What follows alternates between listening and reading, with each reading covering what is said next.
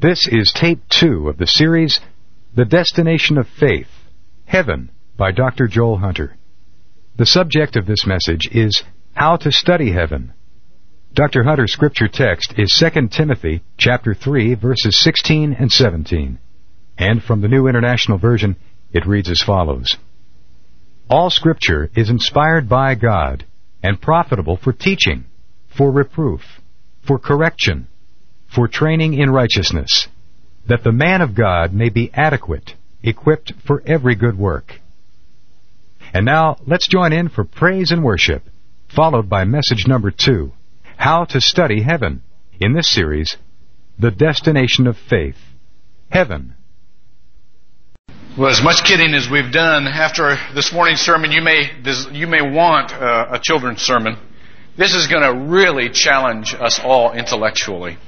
But the reason that we have sermons like this morning periodically is that before we go into the Christian's perspective of heaven and teach you how it's different than any other perspective of heaven. It's different from the primitive society. It's different from the modern religions. It's certainly different from modern America's understanding of what heaven will be like.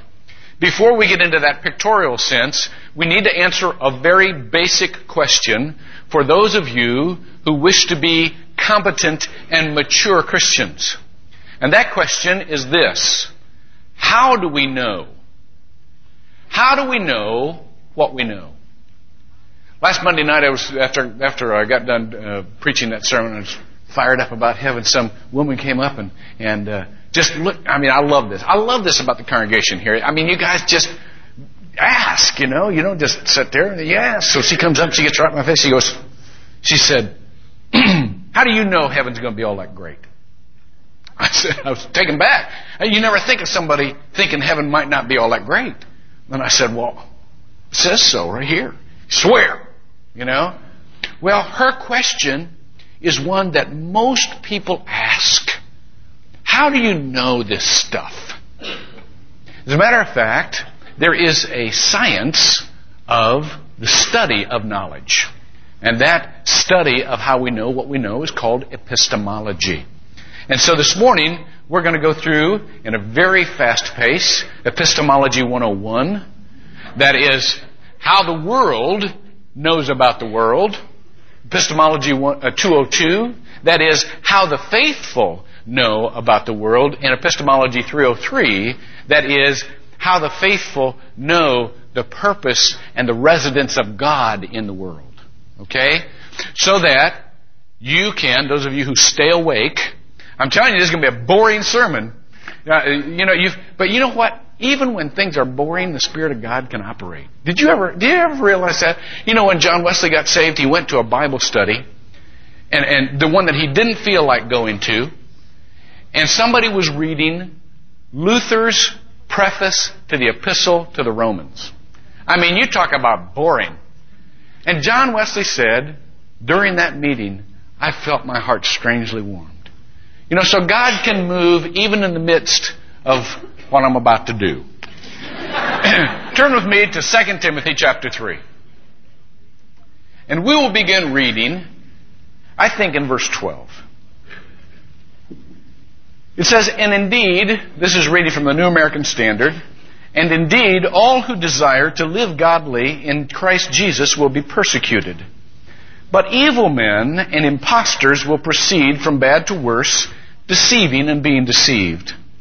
You, however, Paul's talking to Timothy here, continue in the things you have learned and become convinced of, knowing from whom you have learned them.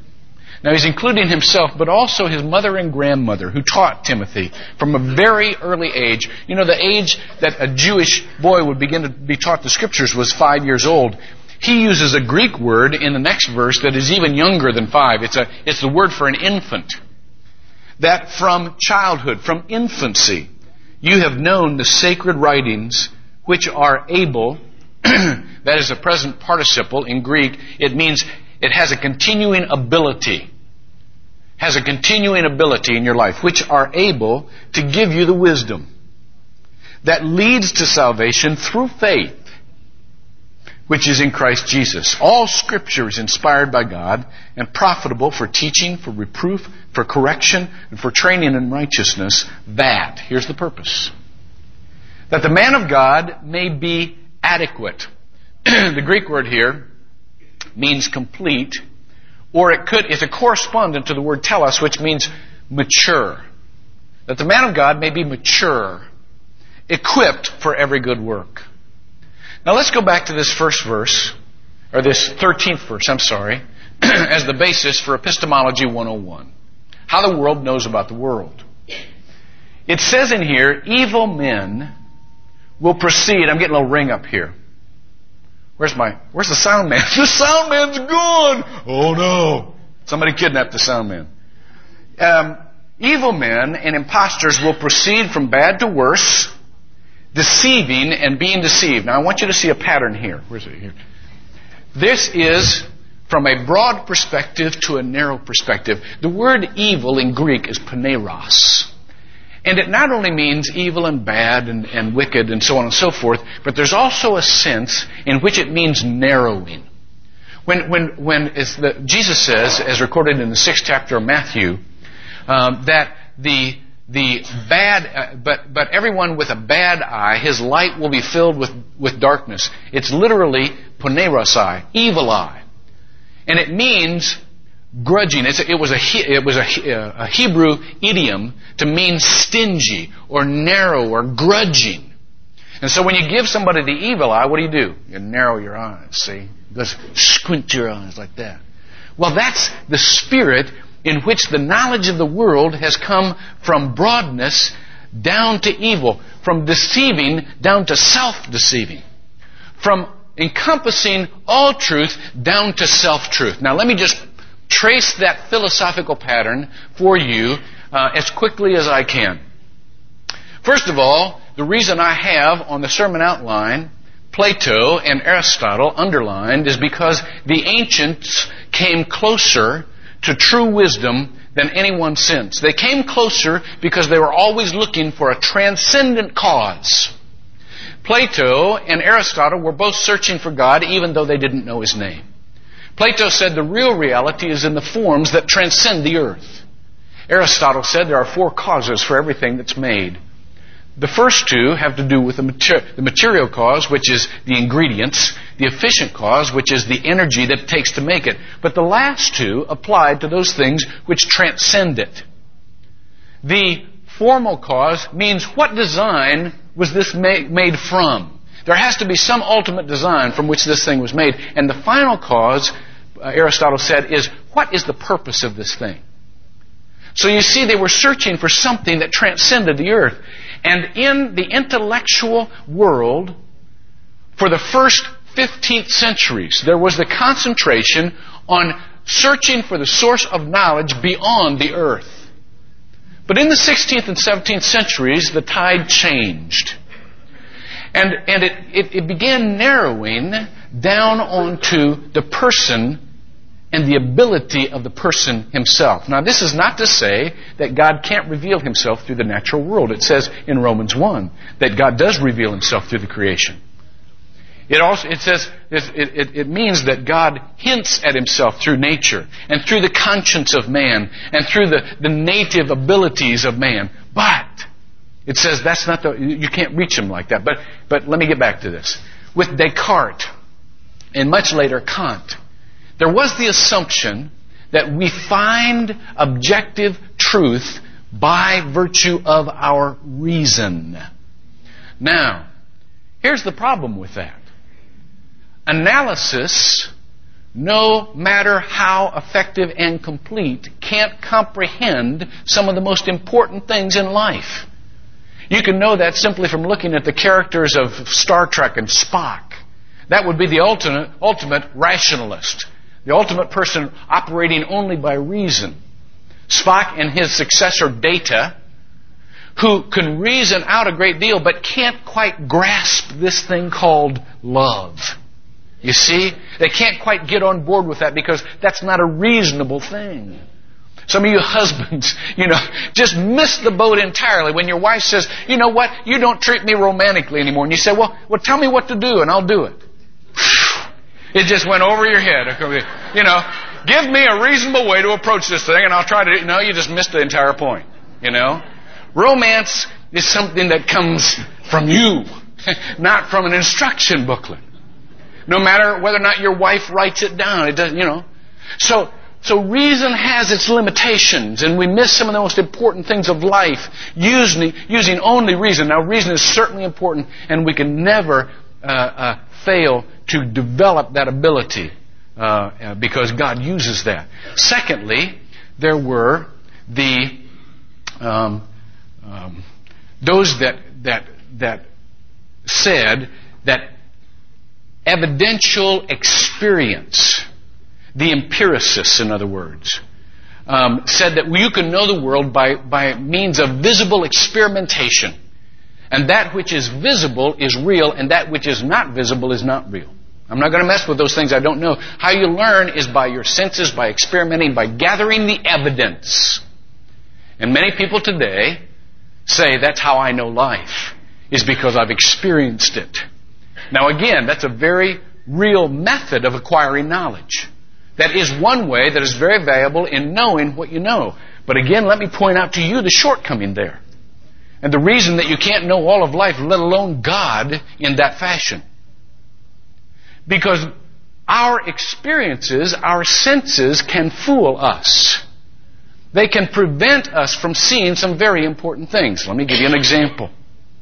There are a number of women in this sanctuary right now that have been treated badly by men. They have been betrayed by men to whom they owed their trust. Fathers, grandfathers. They have been violated. It is very difficult when you have gone through that experience to say, love God the Father intimately. Because their experience tells them just the opposite. Don't trust Him. Or there is a man who could be sensitive and love you. Their experience cuts it, says, no, just the opposite. No, don't ever do that again. So you see, experience can limit us as well as give us knowledge. Then we took even a more radical turn in the 17th and 18th centuries when it came to the philosophy of Nietzsche that said essentially, don't trust anything up there. As a matter of fact, religion makes you weak because it gives you an excuse not to be responsible. We must build the Superman. We must build the super race of people who will be responsible. Discount God. God is dead. And then Marx after him. And John Dewey after him, effectively, the founder of the modern American educational system, said, discount anything that is not of use and not practical. Don't mess with it. And so here we took a turn from trying even to deal with the transcendent just to the more personal. What is of use to me? That will be of what is value. Add to that the growing Eastern influence in this country, that while much in Eastern religions seems beautiful, there's a very dangerous bottom line of the Eastern religion, and that is that the world is nothing but change. That the universe is linked together, but life is mutable.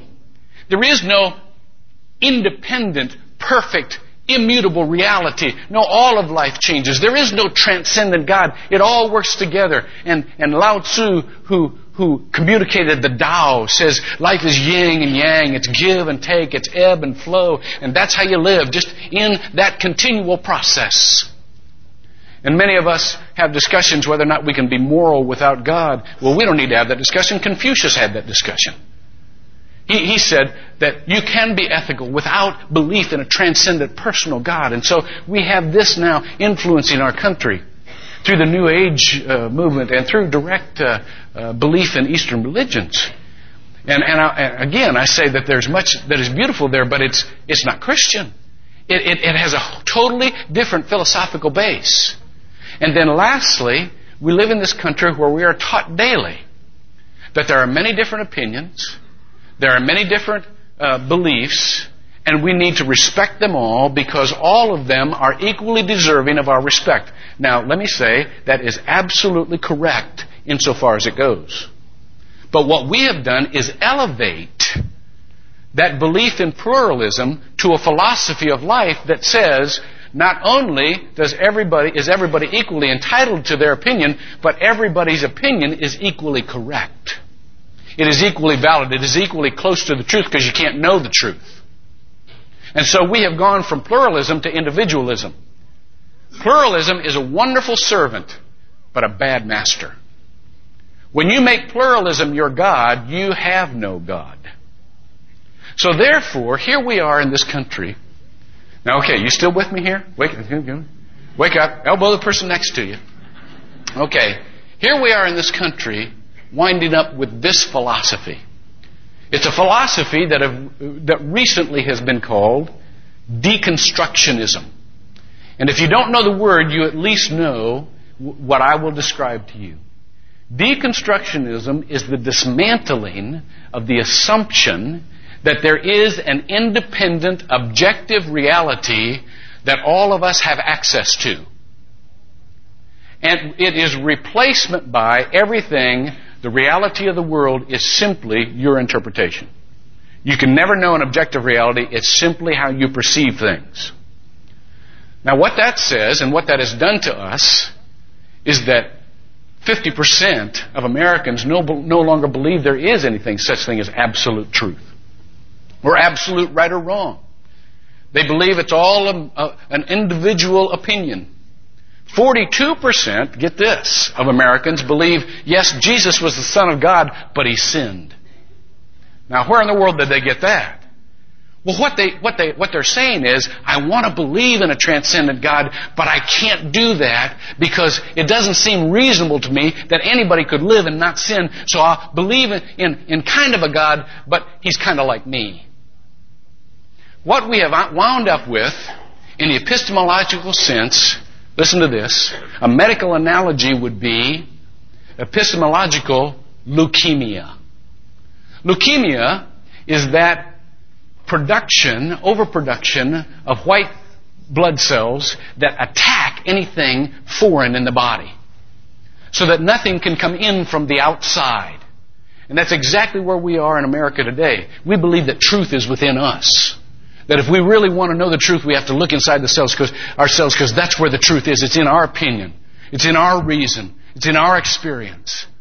And we've gone so far in that direction that we will not permit truth coming in from an outside source. And so the protection becomes the death disease. Now, let me give you the opposite of that in what the Bible says. The Bible says that God has given us all the ability to reason. He's given us all the ability to learn from our experience. But that true knowledge comes from God.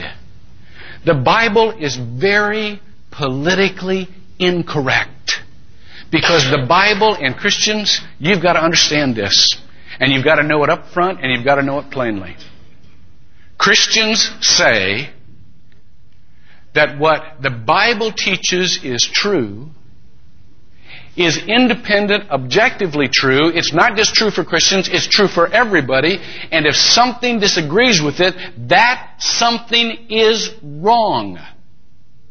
Now, I know that makes many people uneasy. Oh, how arrogant. Well, the Bible is arrogant about that. The Bible says that Christians know God, and God can teach us directly what is true and what is not. Now, let me show you in Scripture. Here it is. Let me show you in Scripture some of the ways that a Christian assumes that he knows. Because a Christian assumes that if you have a relationship with God, and that relationship comes by accepting Jesus Christ as your Lord and Savior, so that He can take away the sin that stands in between you and God. If you don't have that relationship, do not pass go, do not collect $200. All you got is your reason and your experience, period. And people who try to read this book with reason and experience will come up with either a headache or frustration so badly they'll scream and run out the room. It just looks like a big puzzle to them. Unless God is helping you understand this book and God is helping you understand this world. But let me tell you what the Bible says. Turn with me to 1 Corinthians chapter 2, if you have your scriptures with you. If you don't, I'll read it to you. This is Epistemology 202, how Christians know about the world. How the faithful know about not only the things of heaven, but the things of earth. It says in verse 7, but we speak God's wisdom in a mystery, the hidden wisdom. It's not given to everybody. It's not given to the world. However, not of this age, not of the rulers of this age who are passing away, but we speak God's wisdom. The hidden wisdom which God predestined before the ages to our glory, the wisdom which none of the rulers of this age has understood, for if they understood it, they would not have crucified the Lord of glory. Now, where does this come from? Look in verse 10. For to us, to Christians, God revealed them, those things that are prepared for us. God revealed them through the Spirit. For the Spirit searches all things, even the depths of God. Now, you know what this says? This says that we don't have just a little specific revelation that applies just to religious things. This says the Spirit of God searches all things. It teaches us not only how to understand eternal things, but how to understand the world. It searches all things, even the depths of God. And so therefore, don't get to the place where you're saying, well, you know what, I'm going to use one mentality to operate in the world, and I'm going to use my other mentality to operate in religion. This is my practical, reasonable life. This is my life of faith and my spiritual mentality. You can't do that. Because the Bible says that He gives one spirit of revelation, and it's for both places. I talked with a student this week who is taking a college-level English course in high school and had written a paper on Shakespeare. And this student, was called in by his teacher because, as you know, if you love Shakespeare, you know that Shakespeare's later plays have the continuing Christian themes of alienation, sin, reconciliation. I mean, they're rife throughout these things. They have little devil guys, Iago and Othello is the perfect picture of the devil and how the devil operates. And so this student, being a Christian, pointed that out.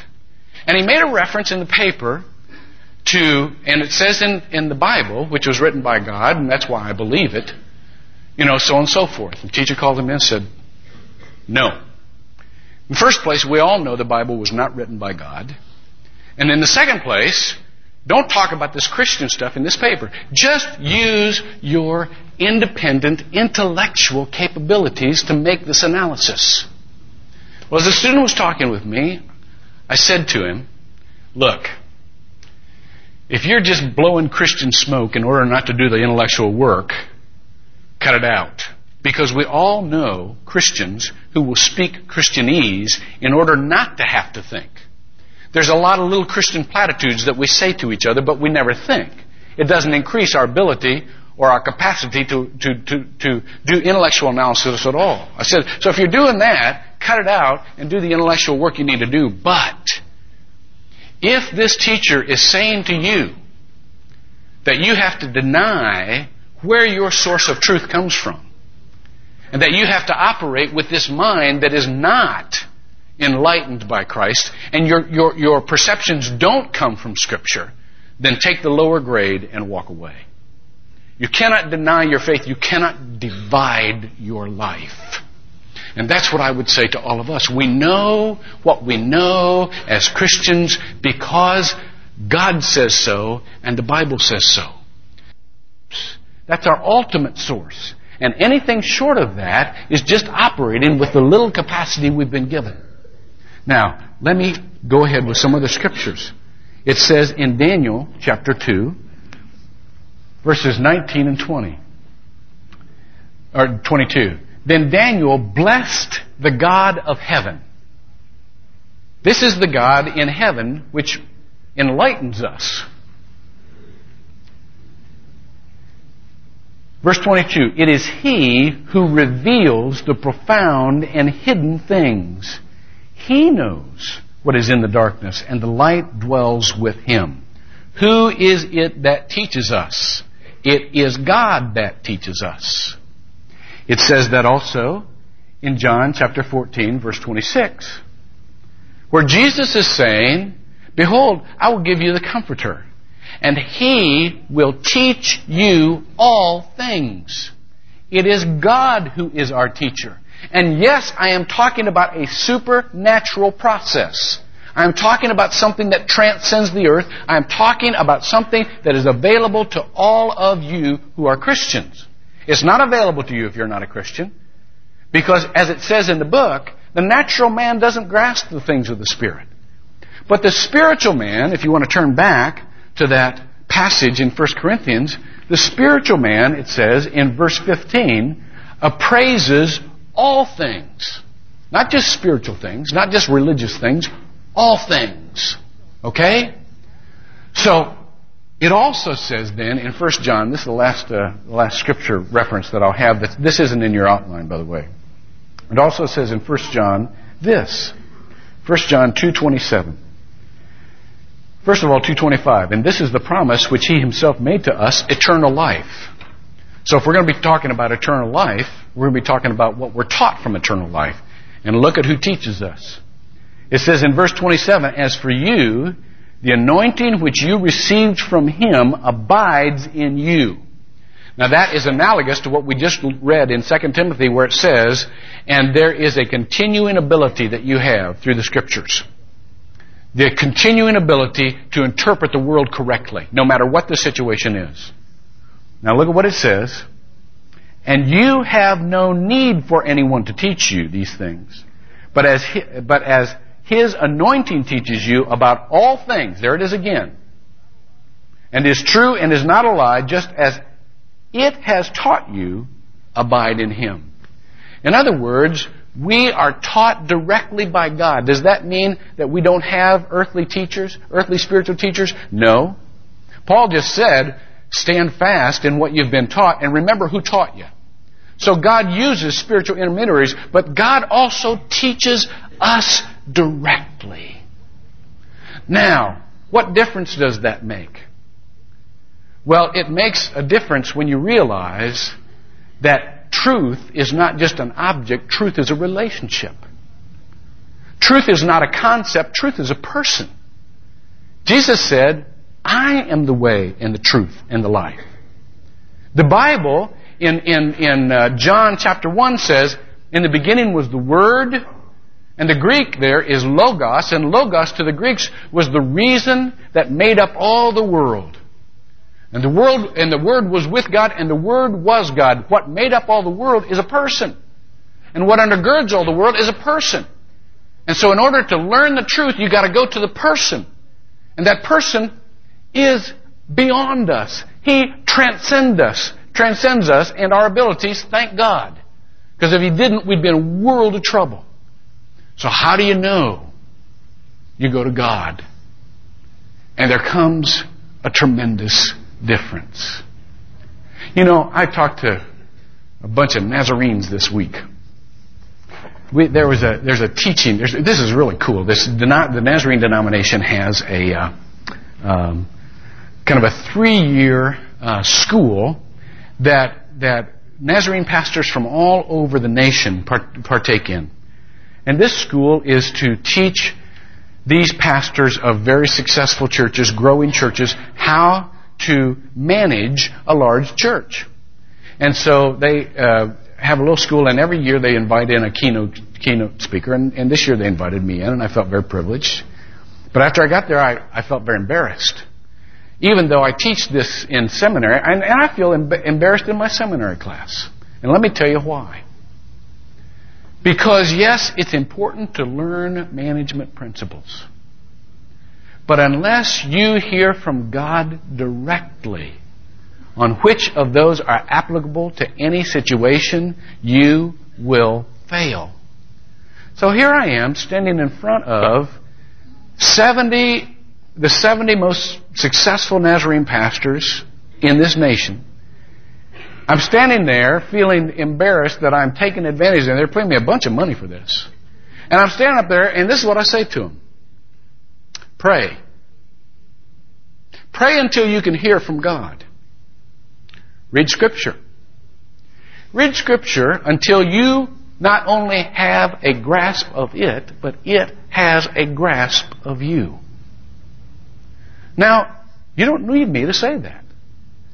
Any elementary school kid could say that. That's why the wisdom of God the wisdom of God confounds the wise and is spoken by the foolish. You know what? There is no other source. There is no other ability than that ability which comes from God directly. Yes, we need to use our intellectual abilities. We need to learn. I read all kinds of books all the time. But without my direct communication from God, I'm sunk. I absolutely don't know how to operate life. I don't know what's important. I don't know what's eternal. Pray. That's the source. That's the importance. Somebody called me up this week from a magazine. She was writing a magazine article, Aspire magazine. I never heard of it. But she was writing an article that I thought was very interesting. The article was this: is there a difference between intuition and the discernment of the operation of the Holy Spirit in you? And I thought that was interesting. And I'm struggling with this. And I said, well, I do believe there's a difference. And she said, what's the difference? And I said, I tried to think, because I've always operated intuitively. I tried to think of my own experience. And I said, you know what? When I was a non-believer, I had accurate intuition. I could kind of talk with somebody a few minutes and just kind of pick up through unexplainable gifting kind of how they were wired and whether or not they were like I was and whether or not I could have a very successful relationship with them. And usually I was pretty accurate. And that's the way a lot of you have that gifting, by the way. You know, you talk with somebody a few minutes and you can just size them up just like that, and you're right 90% of the time. My wife's scary at this stuff. She really is. But you know what? I said before I was a Christian, I just knew how people were wired and who to stay away from. After I became a Christian, when the Holy Spirit began to live in me, and when I began to have a living relationship with Christ, my ability not only increased, but I could see why people were wired like they were. The purpose that God had for their lives and the purpose that God had in the kingdom for them, and I could see how I needed them. And I could glorify God because He had made them like He had for a purpose. You see the difference? One, you can kind of see how the world operates, and the other, you can see why it operates like it does, and how resident God is, and you can worship. Now that's what happens when we increase our relationship with God, and when He becomes the source of our knowledge, and Scriptures become the source of our knowledge. I never knew before I read the Scriptures that differences were supposed to work together. I thought it was some silly platitude that, cooperate just like brothers get along with sisters. I didn't know that God had this big plan. But I read the Scriptures and I discovered this, and all of a sudden I see the world in all different ways. So, this is what I bring to you this morning. Very simple. For those of you who are still awake, listen to this. We know what we know because God reveals it to us. We are not to slack off on our intellectual capabilities, nor learning from our experience. But that only takes us so far, and you can never know God through that method. It comes up way short. The only way you can know God is when He gives you a knowledge of Himself through faith. And then you can only know about the world when He teaches you about the world Himself and through the Scriptures. Let me end up by saying this. I got a new computer a couple of weeks ago, and I'm not a mechanical type person, but I like to do word processing, and I asked to get a computer that would let me surf the net. I love doing research, and I want to access libraries, and I just haven't got the time to run all over the place, so I really want to access the libraries. And so here I'm sitting with this thing. And all I've done is a little word processing before on on an old dinosaur thing. And here's this 486 Super ZX turbocharged double cam, whatever. Now,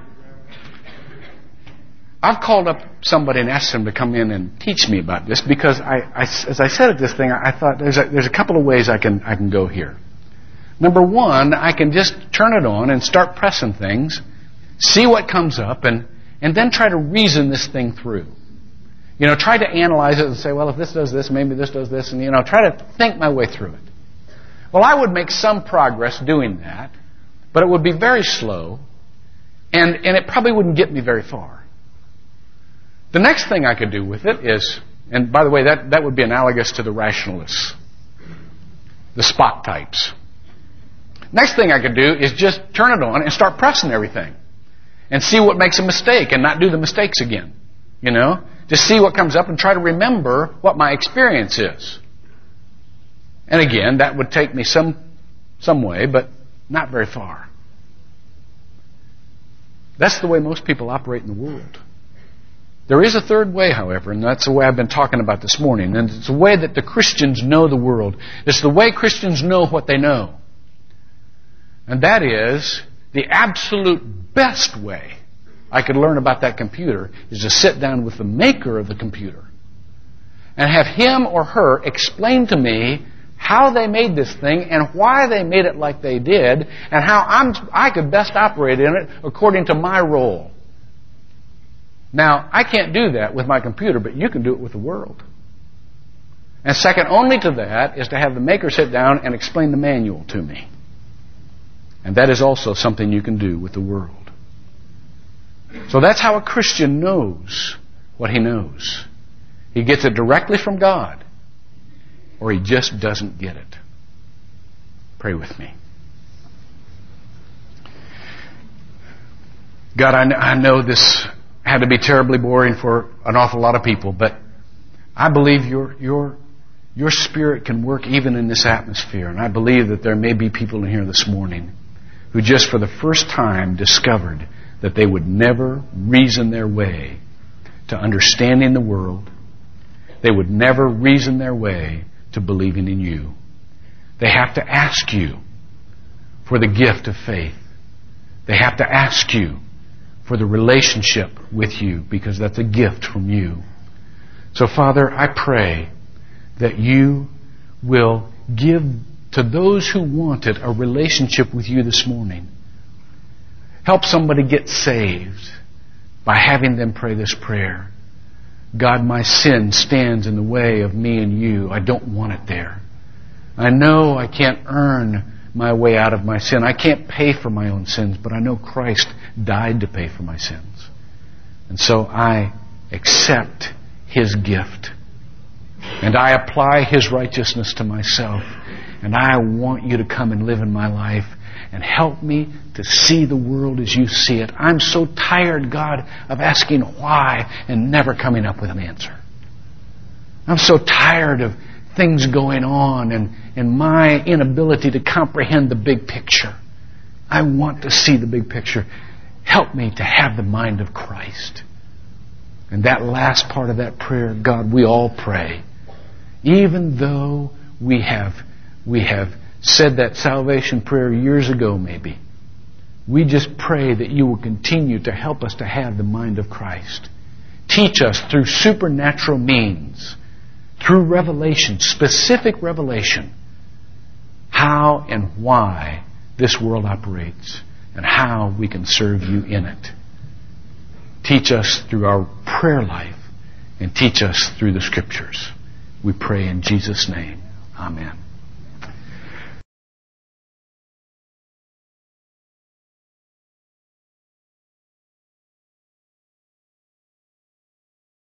Now, stand up.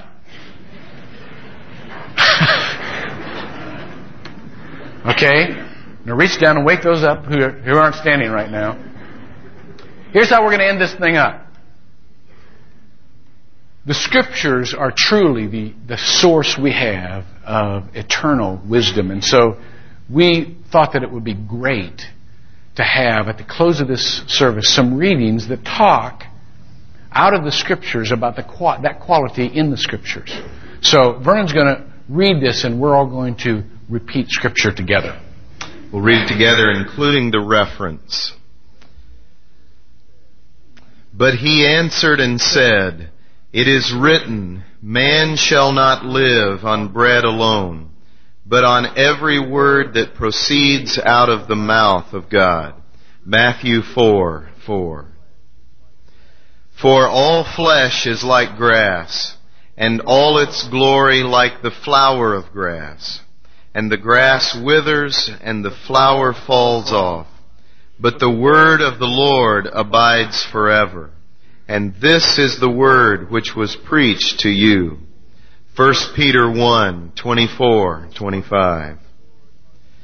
The words of the Lord are pure words, as silver tried in a furnace on the earth, refined 7 times. Psalm 12:6. For the word of God is living and active and sharper than any two-edged sword, and piercing as far as the division of soul and spirit, of both joints and marrow, and able to judge the thoughts and intentions of the heart. And there is no creature hidden from his sight, but all things are open and laid bare to the eyes of him with whom we have to do. Hebrews 4:12-13. The sum of thy word is truth, and every one of thy righteous ordinances is everlasting. Psalm 119:160. Forever, O Lord, thy word is settled in heaven. Psalm 119:89. Thy word is a lamp to my feet and a light to my path. Psalm 119:105. Let's sing together.